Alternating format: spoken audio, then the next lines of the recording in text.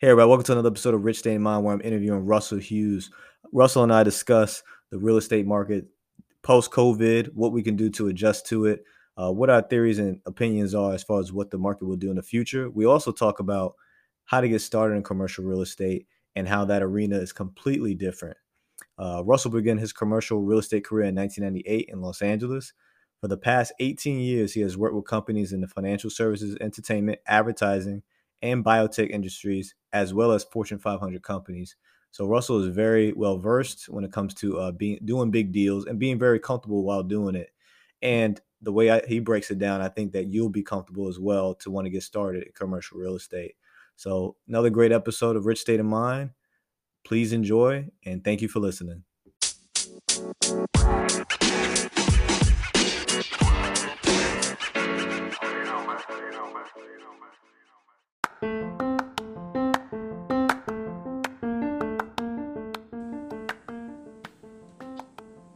Please visit our site at www.richstateofmind.com, where we provide content on real estate, personal finances, and self-development.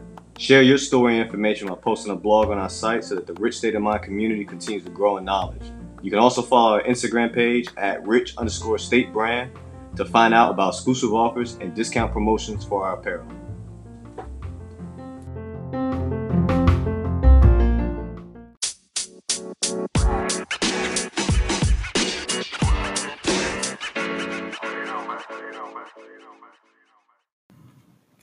If you haven't heard about Anchor, it's the easiest way to make a podcast because it's free.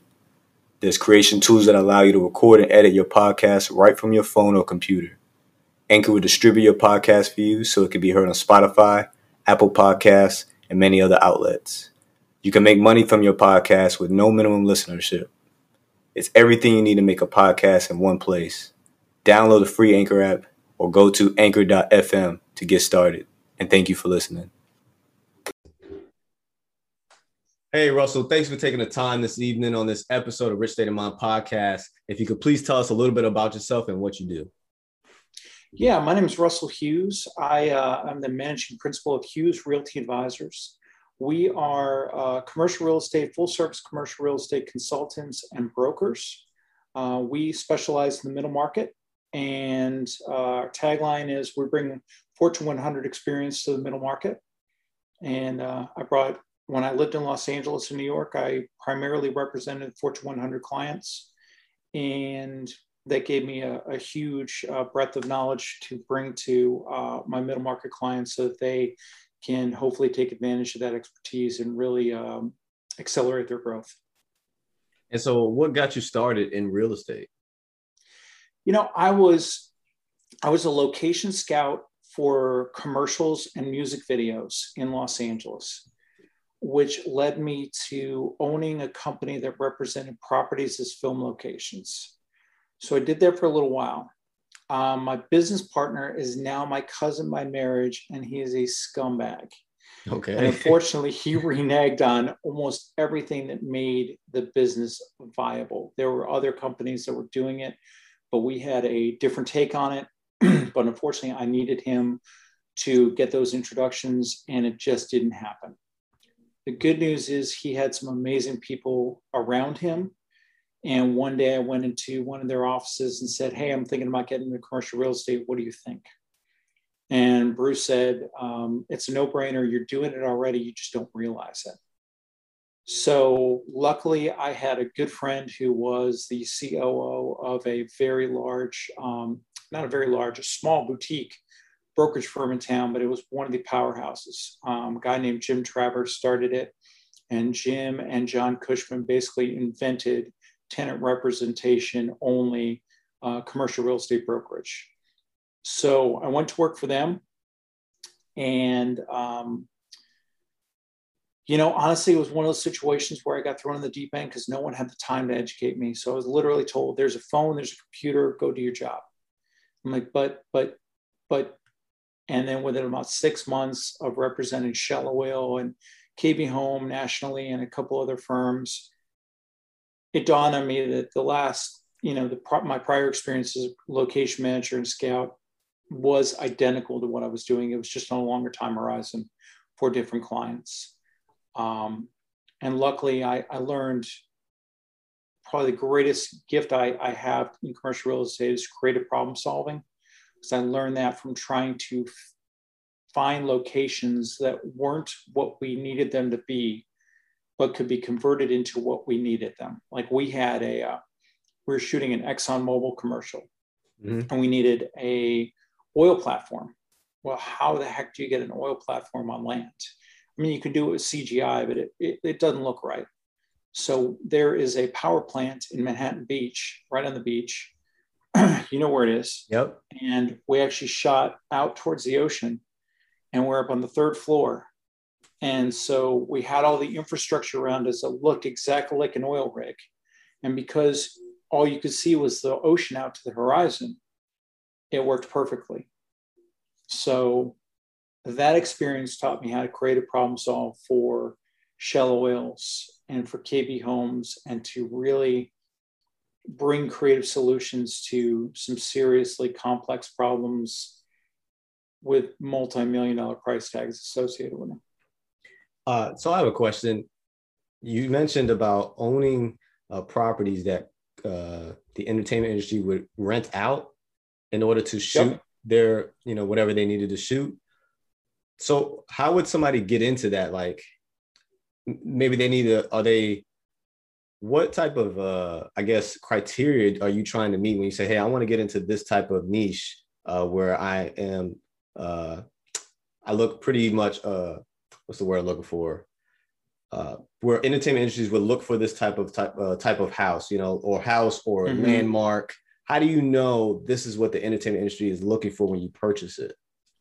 Well, I was representing properties that other people owned, but like there was always the high-end house. I mean, the high-end Malibu houses were always in demand. But what I was looking for was more the commercial properties that were not so well represented. And there's people like me, my former self, which are called location scouts, and they go out and find the location.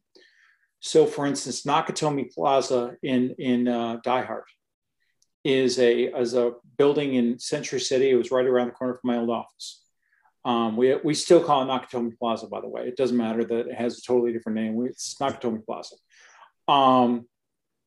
So you're going to need X, Y, and Z. So we take pictures of everything. And it's not unlike marketing your property for sale on like a Redfin or a Zillow right now. Is you are basically creating an experience, but with location scouts, it's not necessarily what's presented, but what it could be. Okay. So there are certain things that are always in demand, and then there are certain things that are niche. But the commercial real estate space was always in demand and was very poorly represented in most companies that did represent properties as film locations. And so what you started in LA doing this, and then what made you transition to eventually Las Vegas? Was it? Nope, Charlotte. Charlotte. I did a big deal in Vegas when I first moved here. I did the Zappos.com headquarters deal. Structured that for the developer. I actually worked for the developer for the first time. So, we moved to New York for a year. I had a 4-hour daily commute into my office in Midtown from way out on Long Island. We moved back to LA. Once our daughter was born, we're like, we can't stay here. We just can't stay here. It takes $1 million a year to live here. I've got big clients. I'm on the board of governors at Cedars-Sinai Medical Center. It's doable, but it's going to take every moment of every day. And we'd rather live.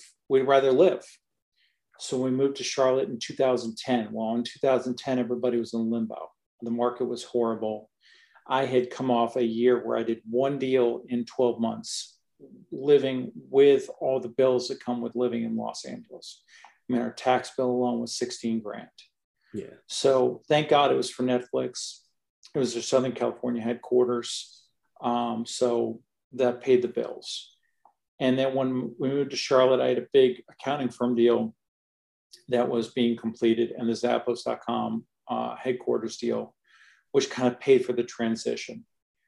But everybody was in limbo. So I went ahead and started my own firm. I'd been doing this for quite a long time at that point at pretty high level. So I'm just like, and I'm just going to go ahead and start my own firm. So I did. So I started Hughes Realty Advisors in 2010, and we're still alive in 2021, which apparently 90% of all businesses close in their first 10 years. So we got over that hurdle. Yeah, you did. And it's been a wild ride. I mean, it hasn't been easy. It's been up and down. My cash flow kind of looks like an EKG. It's like, just like this. So I've been trying to do more of the middle market consulting. So, when people, between 20 million and 200 million in revenue, there's this gap where the real estate associated with a commercial venture gets complex enough that it should no longer be handled by the CFO or the COO or whoever's handling it, because they're going to do it part-time. But they don't have the ability to hire a director of real estate. And so I'm trying to fill in those gaps as well. They don't have the ability because of the time, or because of just the money. Money needed to pay them? Yeah, just the money. And so I'm trying to, it helps smooth out my EKG cash flow, but also fills in the gap for them so that they've got a professional who can hopefully save them money and make it worth their while. And it provides stability. So I understand your strategy when you do that. What does it take to build a firm from scratch? I mean, you went all the way to the East Coast. Yep. Did you already have point of contacts? Didn't know anybody. Met one of the biggest developers out here. He was a friend. He asked me to represent his, help him lease his portfolio, which I did. I actually trained up his brother to do that. But then I went back to tenant rep. I partnered up with a local guy, and we actually represented one of the largest engineering firms for years, S&ME, as they were growing. So they came out of the financial crisis with a lot. They were very conservative. They were growing. They were acquiring competitors. So we helped them out. We did a sale leaseback of their headquarters in Charlotte. We did an early renewal of their headquarters up in Raleigh, and then all the regional offices. So that really kept me busy. Between that, Zappos, and the big accounting firm, that kind of kept me afloat for the first couple of years. And then the presidential campaign was going on at that time, and I actually went to high school with Ron Romney. So I met a lot of people because of the Romney campaign. So that helped. And yeah, I mean, it's not, as we say in the South, it's not rocket surgery. It's, it's just, I think it's Epictetus. I think it was Epictetus, in the Socratic method, he said, or maybe it's Marcus Aurelius, moderate effort consistently applied will produce amazing results. Okay. And that's all it is. That's all it is. It's just waking up every day unemployed, because it doesn't matter how many deals you got going on, you're unemployed every damn day you wake up. And you got two choices. You can strap it on and go to work, or you can curl up in the fetal position and wonder why the hell you picked this profession. So truthfully, there are days when I do curl up in the fetal position and wonder why on earth I was thinking. So I'm not going to pretend like every day is a good day. Yes, for sure. And so we all know we talked earlier about the housing bubble, right? And mostly it's usually they're talking about residential properties are usually affected because obviously it affects people that live in them and they could possibly be foreclosed upon and yada, yada, yada. How has the real estate market, as far as how the homes have gone up, how has that affected the commercial side of it? It's interesting because there's a corollary. There's this exodus out of major cities right now. And so it is, so you've got the retail market, which is decimated. You got the hotel market, which is decimated. You got the multifamily market that was really questioning whether it was going to survive the experience. And obviously the foreclosure and and inability to evict people really caused some problems, because certain people took advantage of that to stay afloat and continue to be good tenants, and other people just took advantage of it. Unfortunately, yes. And I went through that myself. When it came to the rent moratoriums, I understand. I believe in the landlord always having their backup funds, right? Always saving up for repair, capex, and vacancy. But to ask a landlord to have maybe 12 months worth or over 12 months worth of reserves, that's a lot. And especially if you just got into the real estate investing game, that is a lot. And unfortunately, yes, a lot of a lot of tenants really took advantage. About 34 million that are questionable as to whether they really went through a hard time or they took advantage. You know, you could pick out of the 34 million, we'll say 1/3 maybe are taking advantage, and the other 20 million are actually going through something. And it caused, on the residential side, it caused us to have a lot of critical thinking and to get creative on how to still make sure the mortgage was paid for and the cash flow kept coming. And that's when I started having my tenants apply for rental assistance programs. I started getting real personable and knowing their situation. Like, hey, look, let's make sure we communicate. And because I don't want to automatically assume you're just trying to be a bad tenant. Are you going through something? You know? Right. Or maybe you're not, because I see that your house is fully furnished and it looks really nice in here, but the rest it's funny how that works, isn't it? Yeah. Yeah, your BS meter tends to get real acute when you're being told that they can't afford something, and you're like, huh, it's weird because that looks brand new. Yeah, I don't remember that TV there. Yeah.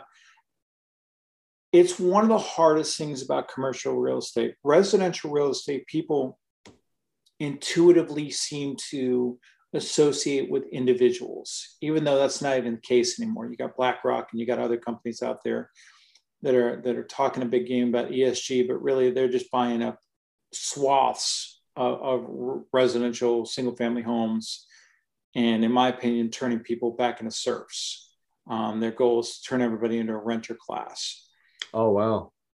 Yeah, I mean, that's just one man's opinion, but whatever. Okay. The commercial side, there's a disconnect between the BlackRocks, the big REITs, and the U's, the people who have a triplex and a duplex, or one building or two buildings, but they're in this tertiary market, or a building that their family has owned for 60 years. And so their basis is negligible. And there's like this idea that everyone in commercial real estate is Daddy Warbucks and is rolling in it and can somehow absorb this massive financial blow better than their tenants can. Yeah. And it's just total fallacy. I mean, it's just BS. But so it's still going on. I'm hoping that the court cases are kind of winding their way through. It is a great lesson if you can survive it. Yes. It is an amazing lesson. When I got into commercial real estate, I was told flat out, have 6 to 12 months salary on standby at all times, either in lines of credit or in cash on hand. Because this business is the greatest business you'll ever be in when it's great, and it's the worst business you'll ever be in when it sucks. And it doesn't stay either way very long. So, enjoy it when it's great, and don't worry about it when it sucks, because it'll be great again. And being a landlord right now is kind of the same way. It's like, oh my God, I've achieved my goal, my dreams. I'm sorry, what? You want people to not pay rent? Like, how do you? Okay, so you're going to talk to the bank and tell them I don't need to pay the mortgage, right? Oh, no. Okay, have you guys fully thought this through? And the reality is they didn't, because there's preconceived notions of what a commercial landlord is. I don't know if they intended it to be punitive so that people could come in and buy things very cheaply. And we were talking about crypto earlier. Yeah. I have my own personal beliefs on that too. Yeah, I mean, it's funny how, when the big boys, when Goldman Sachs wanted to get into crypto, all of a sudden it just dumped down to 28. Yeah, exactly. Weird. Very interesting. And So that was exactly my thoughts too. If you want to say me, I'm paranoid or conspiracy theorist. My thought process: if I'm money hungry, greedy person, and I have the influence to impact an economy, and I want to be like BlackRock, right? I want to monopolize the industry. How? Because you don't have to be a rocket science to understand. Okay, moratorium for 16 months. I'll take the chance that these landlords did not have 16 months worth of reserves. Let's see who makes it through this gladiator fight. And they're gonna foreclose. I'm gonna buy it for pennies on the dollar, and that's my way in. And I've already got the banking relationships. It's not even going to hit the market. I'm not even going to have to compete for it. I'm going to do mass note sales with banks. By the way, the word conspiracy theory, little known fact, word conspiracy theory was invented by the CIA back in the 60s when they didn't want people asking too many questions. So it is literally a word designed to make you look crazy. So yeah, that's your conspiracy theory about conspiracy theories. No, I mean, if a bunch of facts set up with a logical outcome that just happens to be run counter to what you're being told, it doesn't make the facts invalid. I agree. It probably makes what you're being told invalid. So yeah, I think there's a Hoover vacuum size thing going on with Wall Street and Main Street. And we were talking about GameStop earlier, and I hope something similar happens. I hope they overplay their hand. I hope they overextend, and I hope they get slapped down hard, because nothing would make me happier than greedy people. There's a very big difference between capitalism and greed. Yes, but it does get mixed up a lot, but yes. Yep. I think capitalism is awesome. I think capitalism has risen more people up out of poverty than any system in the history of mankind. But its extreme version is greed and power.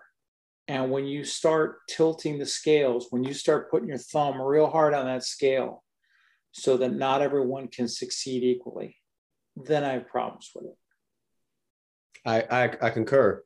And I hope, so this has been interesting times, right? You don't know how to call it. You don't know what's going to happen. If you asked somebody a year ago, they was like, it's going to be 2008 all over again. And then we see the homes are going up in prices. Yep. So we're like, okay. But then we got these rent moratoriums.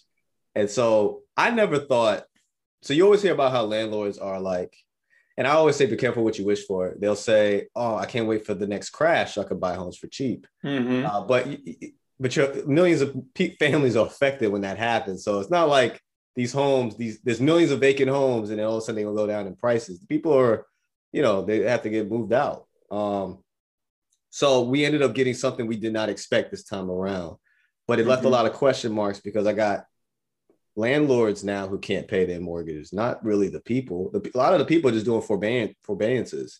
Yeah, but how are they going to pay their mortgage? So that is going to be a very interesting thing. So you're going to magically get caught up on that? No.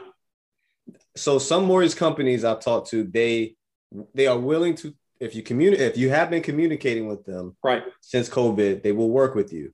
But there are also a lot that is like, and you've been gaining interest with this forbearance as well. They want their money on the spot, which I felt like was kind of a setup, because I think they knew statistically based off, because your mortgage was based off of your income. And I know if I still got that data, I know based off your income, you're not going to come up with this money. Right. Well, and the equity, I mean, that's why I get a little paranoid, because we've got my wife is way more conservative than I am. So our LTV on our house right now, based on equity and loan, is like 40%. And I'm thinking to myself, if God forbid ever happens, you're going to come at me first, because I've got all this equity.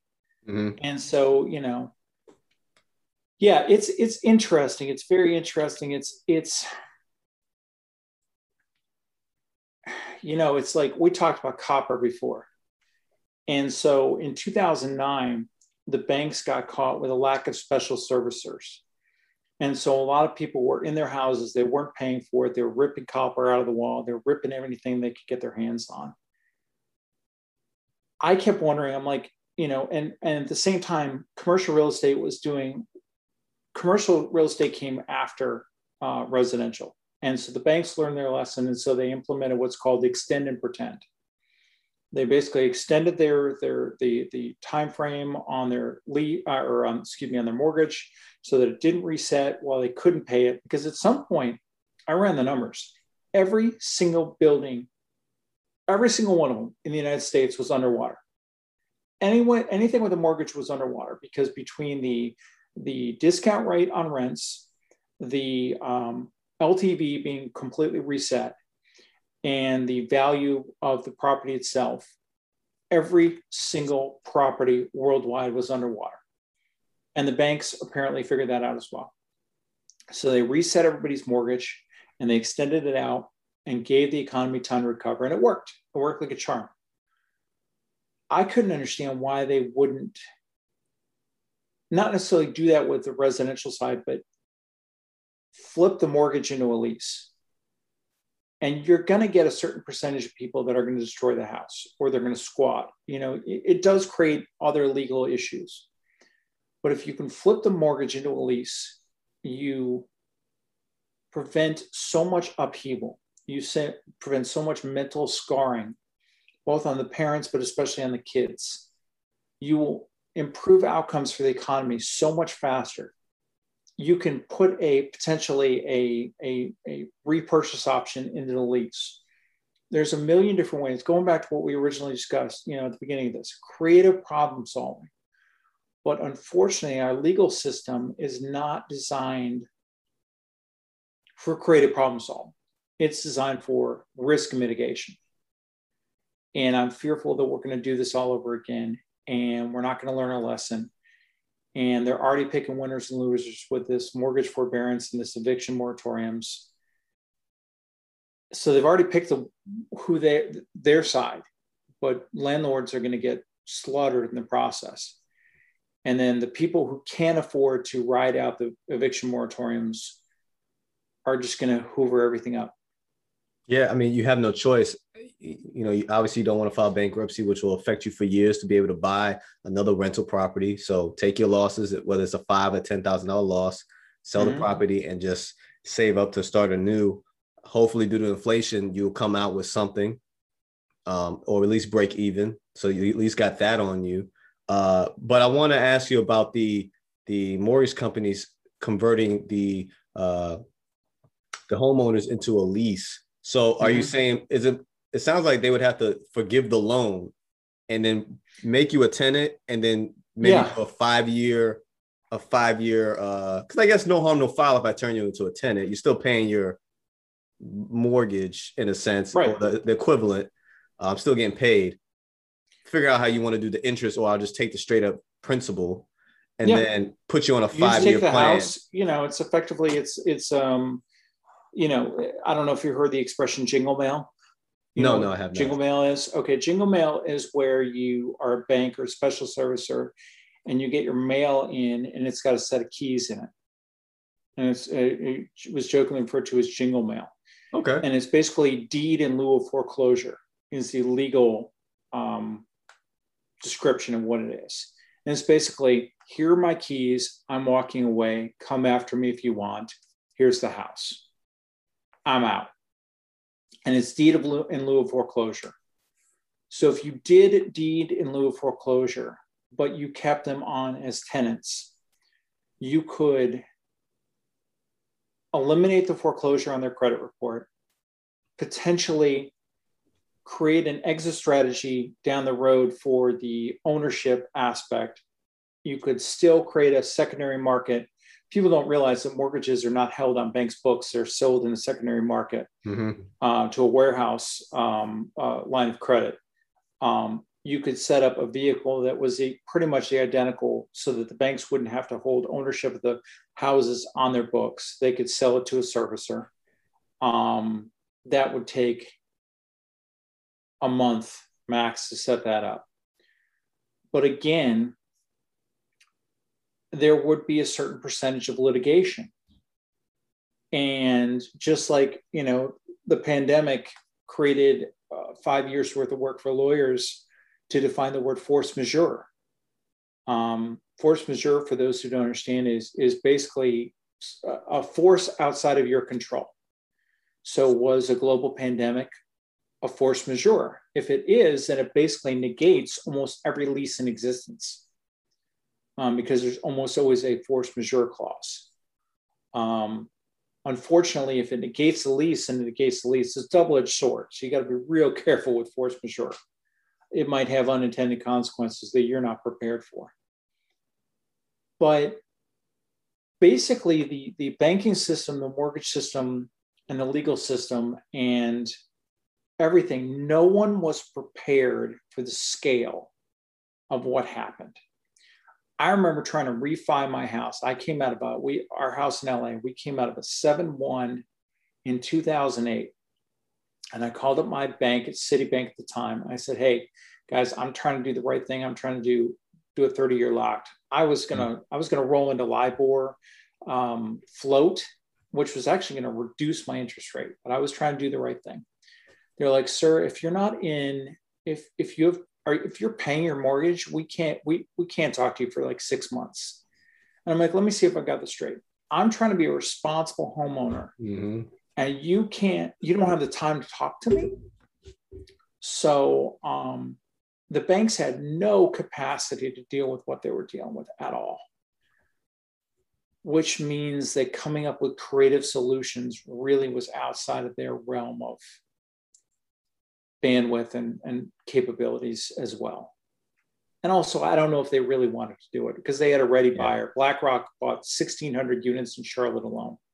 I mean, I hate to keep picking on BlackRock. They certainly weren't the only player in the mix, but they were definitely one of the biggest. You gave me an idea.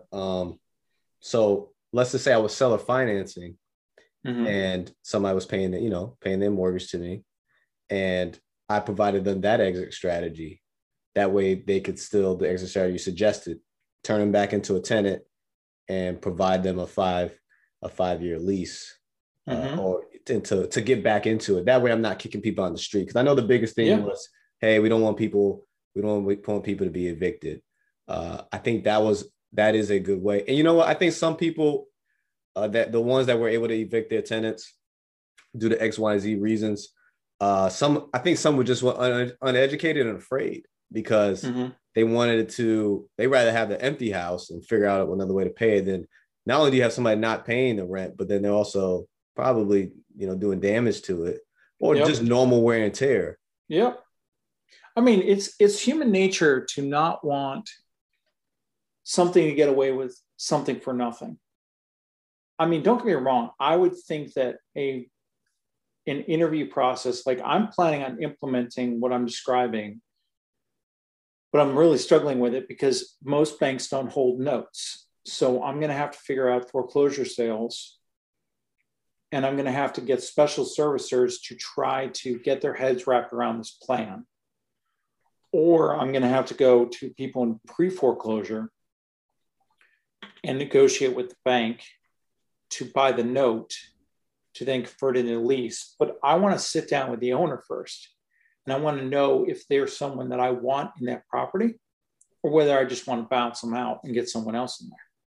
But if they're a good person that just so happens to be struggling with circumstances that are beyond anyone's control, all of us, and thank God I'm blessed enough to have resources to be able to roll through this, but they're not, I would rather have them in the space. I'd rather have them in their house. I'd rather have them stable.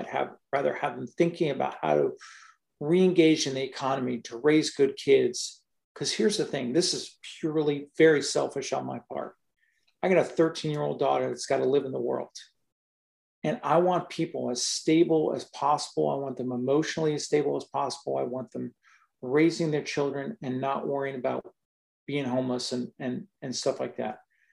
I want a stable world for my daughter to live in. So yeah, it's selfish as hell for me, but I can also make money at it, and then they can win. It's a win-win.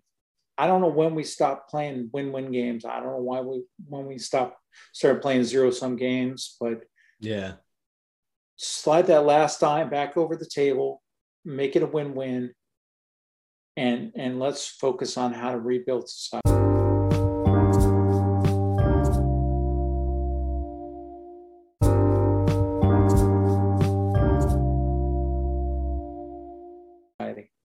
And that's where we go to when you said the difference between capitalism and greed. Mm-hmm.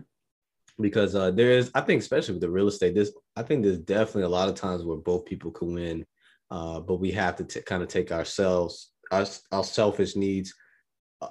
So if I look at a deal and I say, all right, I'm gonna get 10% ROI, okay, that's good. But I think I can squeeze 13, but then it affects the seller in a way to where now it puts them in a bind. I don't want to do that. I don't feel like that's good business because that person may own other properties or know other people. And the last thing I want to do is try to get over on somebody. And then they're like, yo, don't deal with this guy at all. He tries to get on you as much as possible. Because there's offers that another investor will respect. Like I see an offer, I'm like, I respect that offer. I see what they were trying to do. And then there's others where I'm just like, are you serious? I had a case of wasting my time. Yeah, wasting my time. 2 days ago, somebody put in an offer I asked for 342. No, I asked for 349. He put in 339 and he wants $11,000 at closing at his discretion to use at his discretion. So I still got to pay my closing costs. Right. And you want $11,000 in cash? What are you doing? In this market? Yeah. Yes. But like going back to what we were talking about before we hit the record button, your circumstance with the evaporator coils and the HVAC system. Yes. If that seller had been totally maxed out, if they were up against their wall, their psychological wall, people forget that emotions are involved, even in commercial real estate. No one wants to feel like they're getting screwed. Because they weren't hard up against their wall, they could act in a magnanimous and I think appropriate way. But if you had gotten every single dime out of that deal, and then they had to come out of pocket for an evaporator coil on top of it, no. But because you weren't, you were trying to create a win-win situation, they're like, oh, I didn't know this. And this is something that's on me as a seller. So I'm going to fix this. So it can really work in your benefit. But I agree with you. I mean, at the end of the day, we're all looking for deals. We're all scratching for deals. And if you can build a reputation as someone who's honest, straightforward, hard negotiator, but not an unfair negotiator, people will come to you. And the biggest competition that we have right now is irrational exuberance and the market conditions that we can't control. I lost a $4 million deal. I had a client who was going to put $2 million down on a $4 million deal and wanted like 10 more days to close than this other buyer, but they were an all cash deal because they had California money. Mm-hmm. And compared to California money, North Carolina is cheap as hell. Yes. But we couldn't compete. So if you can get a situation where you don't ever have to compete against California money, and someone comes to you and says, okay, what kind of deal do you think we could do? And I don't even want to market this for sale. That's where you can really, really get value, provide value, build a reputation. I mean, you can make money off a reputation, and people forget that part. When it comes to marketing to find a deal for commercial real estate, is it similar to how, when I'm trying to find a deal, I'm sending out letters or postcards or, business cards? Or are you looking on LoopNet, or is it just deals are brought to your table? It's all of the above. I mean, I've got a network of people, which is going back to what I was just saying, who, for whatever reason, have done deals with me in the past. And they're like, wow, I'd like to do that again. I'm like, wow, I thought I beat the hell out of you. So if you enjoy that experience, maybe we should have a different discussion. But no, I mean, I always joke, I've been doing this almost 23 years now in some form or fashion. So excuse my language, but I'm full of shit. But I don't lie. And there is a line, and there is a very bright line between BSing and lying. And I never lie. And so people come to me and they're like, all right, what can we do here? And it's mostly off-market deals. And because they know that I'm an honest, buyer or investor or got people, they'll bring me stuff, which is how that $4 million deal. I mean, I was talking to, also the person who had that deal wanted to buy one of my properties I was marketing for sale. So commercial real estate is a much smaller world than residential, much smaller. It is even in Los Angeles, we all knew each other. Everyone knew who they wanted to do business with and who they didn't. Charlotte's in a secondary market that's growing. It's super small. So we all know each other, and that can be good or that can be bad. Yes. So yeah, sometimes you're just as simple as going on LoopNet or CoStar and looking what's out there. And these days it's really hard because the cap rate compression, we talked about acronyms and not getting too deep. So cap rate, I can't remember what cap stands for, but a cap rate is basically the NOI, which is the net operating income, which is basically the gross cash flow less expenses. And then the cap rate is usually anywhere from like 4% with industrial properties all the way up to maybe a 15% cap rate. It's basically a percentage of return.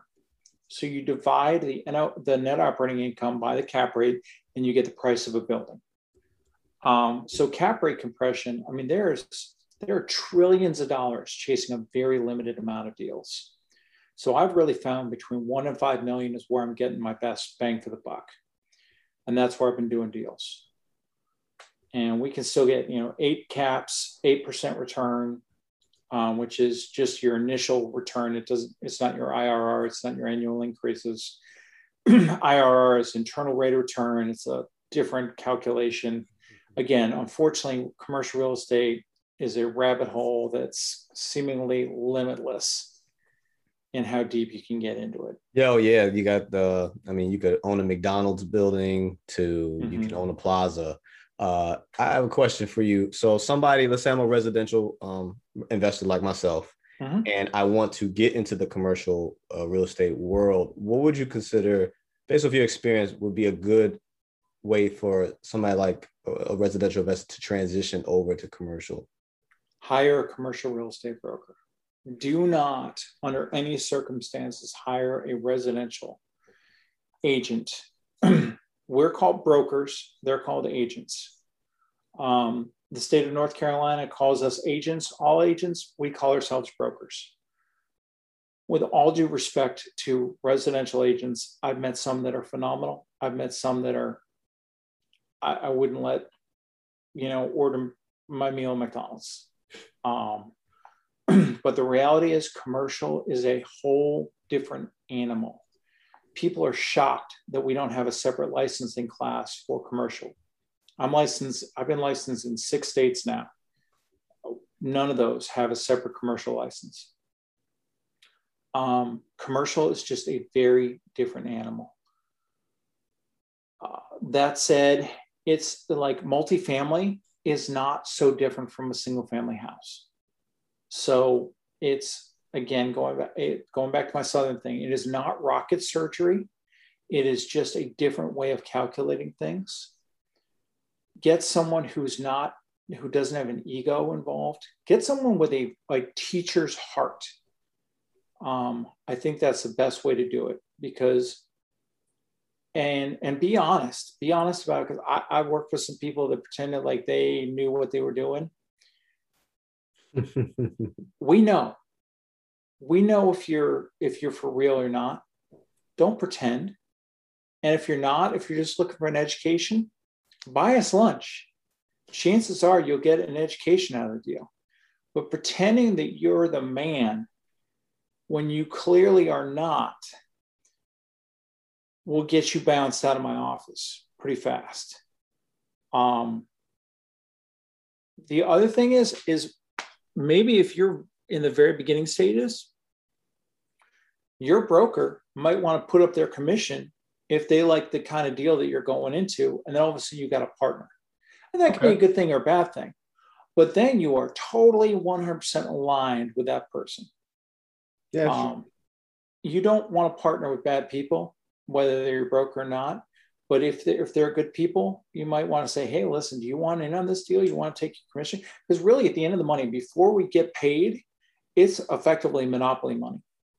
It's a input on a spreadsheet. It's not real. So you might wind up getting some investment money out of someone because they're like, oh, it's a commission. It's not real to me. Yeah. I might as well just dump it in this deal and own a part of this building. This is okay. The other thing is I build teams. I build teams, whether it's lawyers, construction managers, architects, zoning, consultants, accountants, intermediaries for 1031s. The thing I tell people is this: I like to build trust with people before we're engaged in the process, because there's only one thing I know for absolute certain. It's going to go sideways. At some point during this process, everything's going to come apart at the seams. It always does, every single time. But what I tell them is, we're going to put a team around you that's going to put Humpty Dumpty back together very quickly. And we're going to anticipate this. This isn't going to be anything that's going to like surprise us. We're anticipating that something weird's going to happen. It always does. So let's put the team together that can deal with that has expertise in dealing with these circumstances. So then when the inevitable happens, we're good to go. No big deal. I like that. And that's always been a question that I've asked a few individuals that build their teams. Like, okay, how do you even know, okay, I need this guy? And earlier when you said 1031, were you talking about 1031 exchanges? Correct. Yeah. Okay. So 1031 exchange is probably one of the most challenging things to do right now, not because selling. So 1031 exchange basically 1031 is the section of the code, the IRS code that covers you can sell a property and not pay taxes if you buy a like-kind property, but there are all sorts of rules.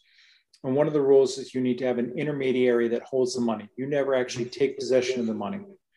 1031 exchanges are very hard right now because finding the up leg, it's not the selling that's easy. It's the buying part that's the hard part. Stressful, actually. It can be. Yes, very stressful. Deal in 90 days. Oh my God, you got a ticking clock over your head. And that's why I tell people, you got to have the approach to 1031 that if it happens, great. And if it doesn't, I'll pay the taxes. Yeah. I mean, you shot your shot, you provided yourself the opportunity to not pay taxes and be able to, I'm assuming, get into something bigger or maybe something that cash flows better. And if not, okay, you tried, pay your taxes, and you can still make something out of the profits that you have. Yeah. But so many people get caught in this trap of panic. The only leverage anyone has in any negotiation is the ability to walk away. And the second you can't walk away because you're panicked, because you're desperate, first of all, the people can smell it on you. We jokingly call it in real estate commission breath. When you meet someone, you're so desperate to get their deal that you just they can smell it on you. Just walk away. It's the only leverage any of us have. I like that. I definitely like that. And because I've had a couple of people come up here and say, like, hey man, if you like, before we start recording or after, hey, anybody that needs a deal or has a deal, because I got like 20 days before this is up for me. And I was like, yeah, I'll let you know, man. But you're right. If you don't panic, you won't settle for a deal that you probably shouldn't have gotten, and you're going to regret it and you're stuck with it. And then you're praying that it goes up in value so you can come out and not be underneath. Congratulations. You didn't pay taxes on something, but it cost you didn't pay 18% capital gains, and it cost you 23%. Wow, you're a genius. Just never do anything in desperation. it's never going to turn out well.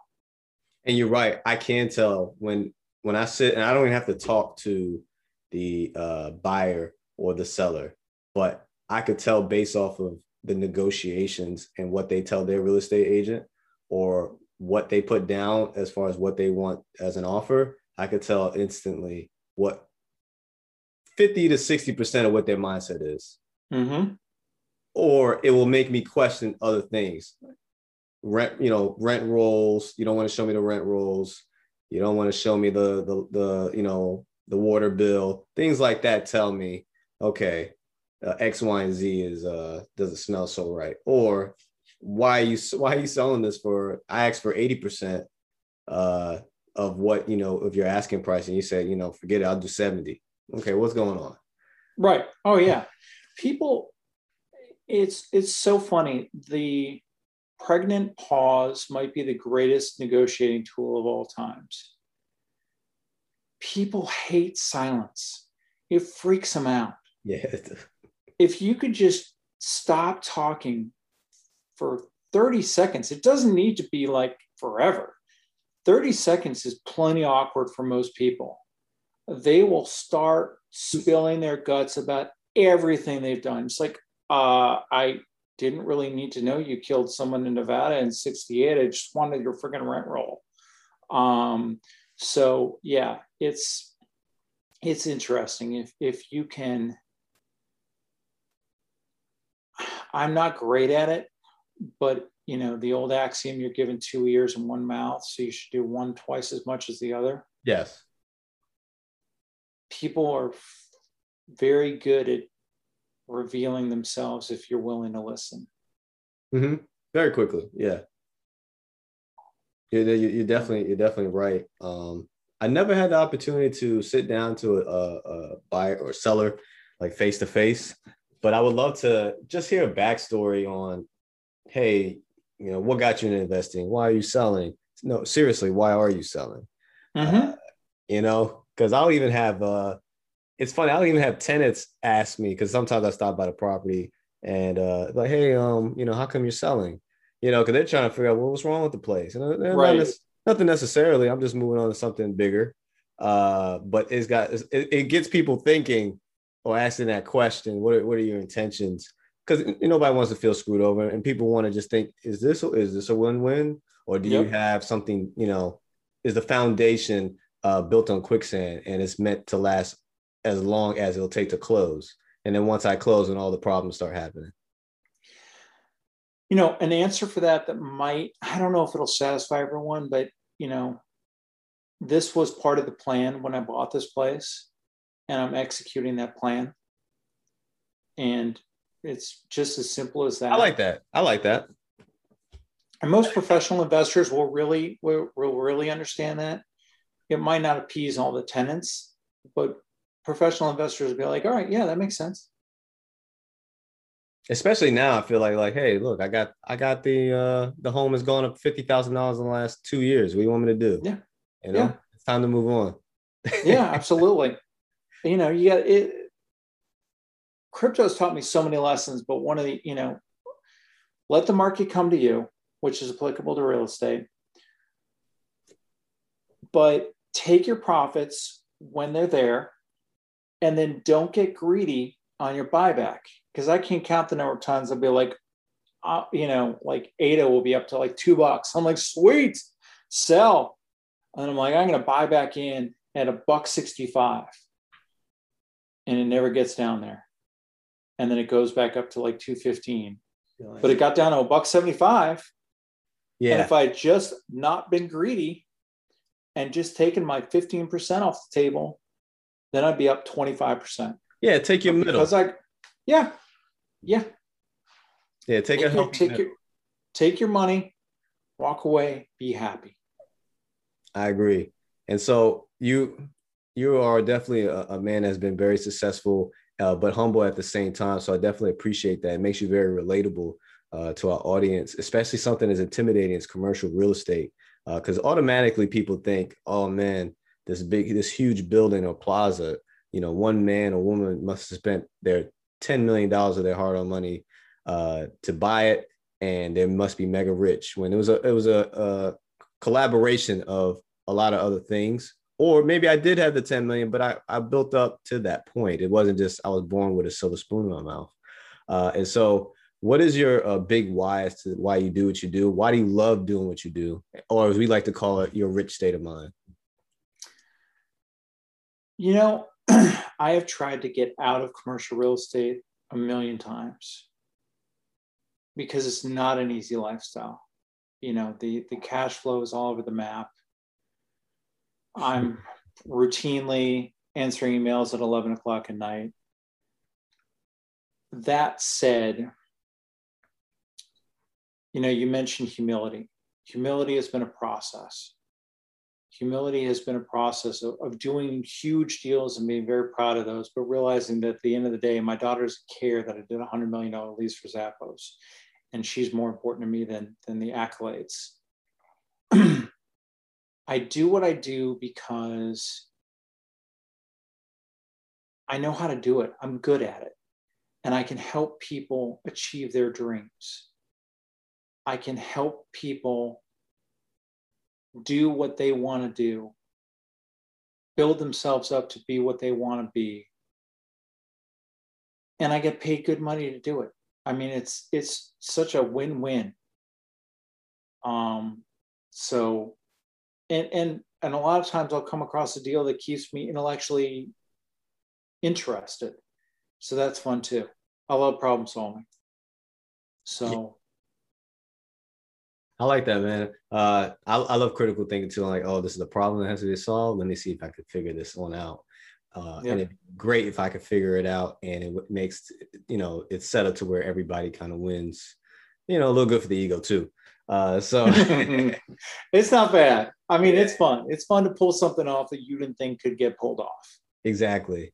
But hey, Russell, I really appreciate your time, man. I love, like I told you before we even started, I love your opinion on, it's opinion based off of facts, right? And you take your emotions out of it, and you're able to give a real analysis of what the economy is like, people's emotions and actions, right? With generally what that means when I do X, Y, and Z, and based off the situation, and very pragmatic. So I like that about you, and I think that when it comes to business or real estate, when we're affecting people that may live in them, or businesses, you got to have a little bit of both, a little bit of compassion with the emotion, but also take a step back. Okay, what's really happening here? So that I can assess the situation and really make a great or better decision down the road. A hill that I can die on, as my one of my coworkers would say. I think that is the number one thing, the number one differentiator between residential and commercial real estate is residential is where you're going to live. And subsequently, it is almost impossible to strip the emotions out of that decision. And commercial really should be more matter of fact. Look at the facts, look at the realities on the ground. Don't get emotionally invested. It's hard. I mean, it's hard, but to the greatest extent possible, don't get emotionally invested and make a pragmatic business decision. And then if you can do good on top of that, then that's just the cherry. Yeah. I love it, man. I love it. This was awesome, man. I really appreciate you. Thank you. Thank you. Thank you.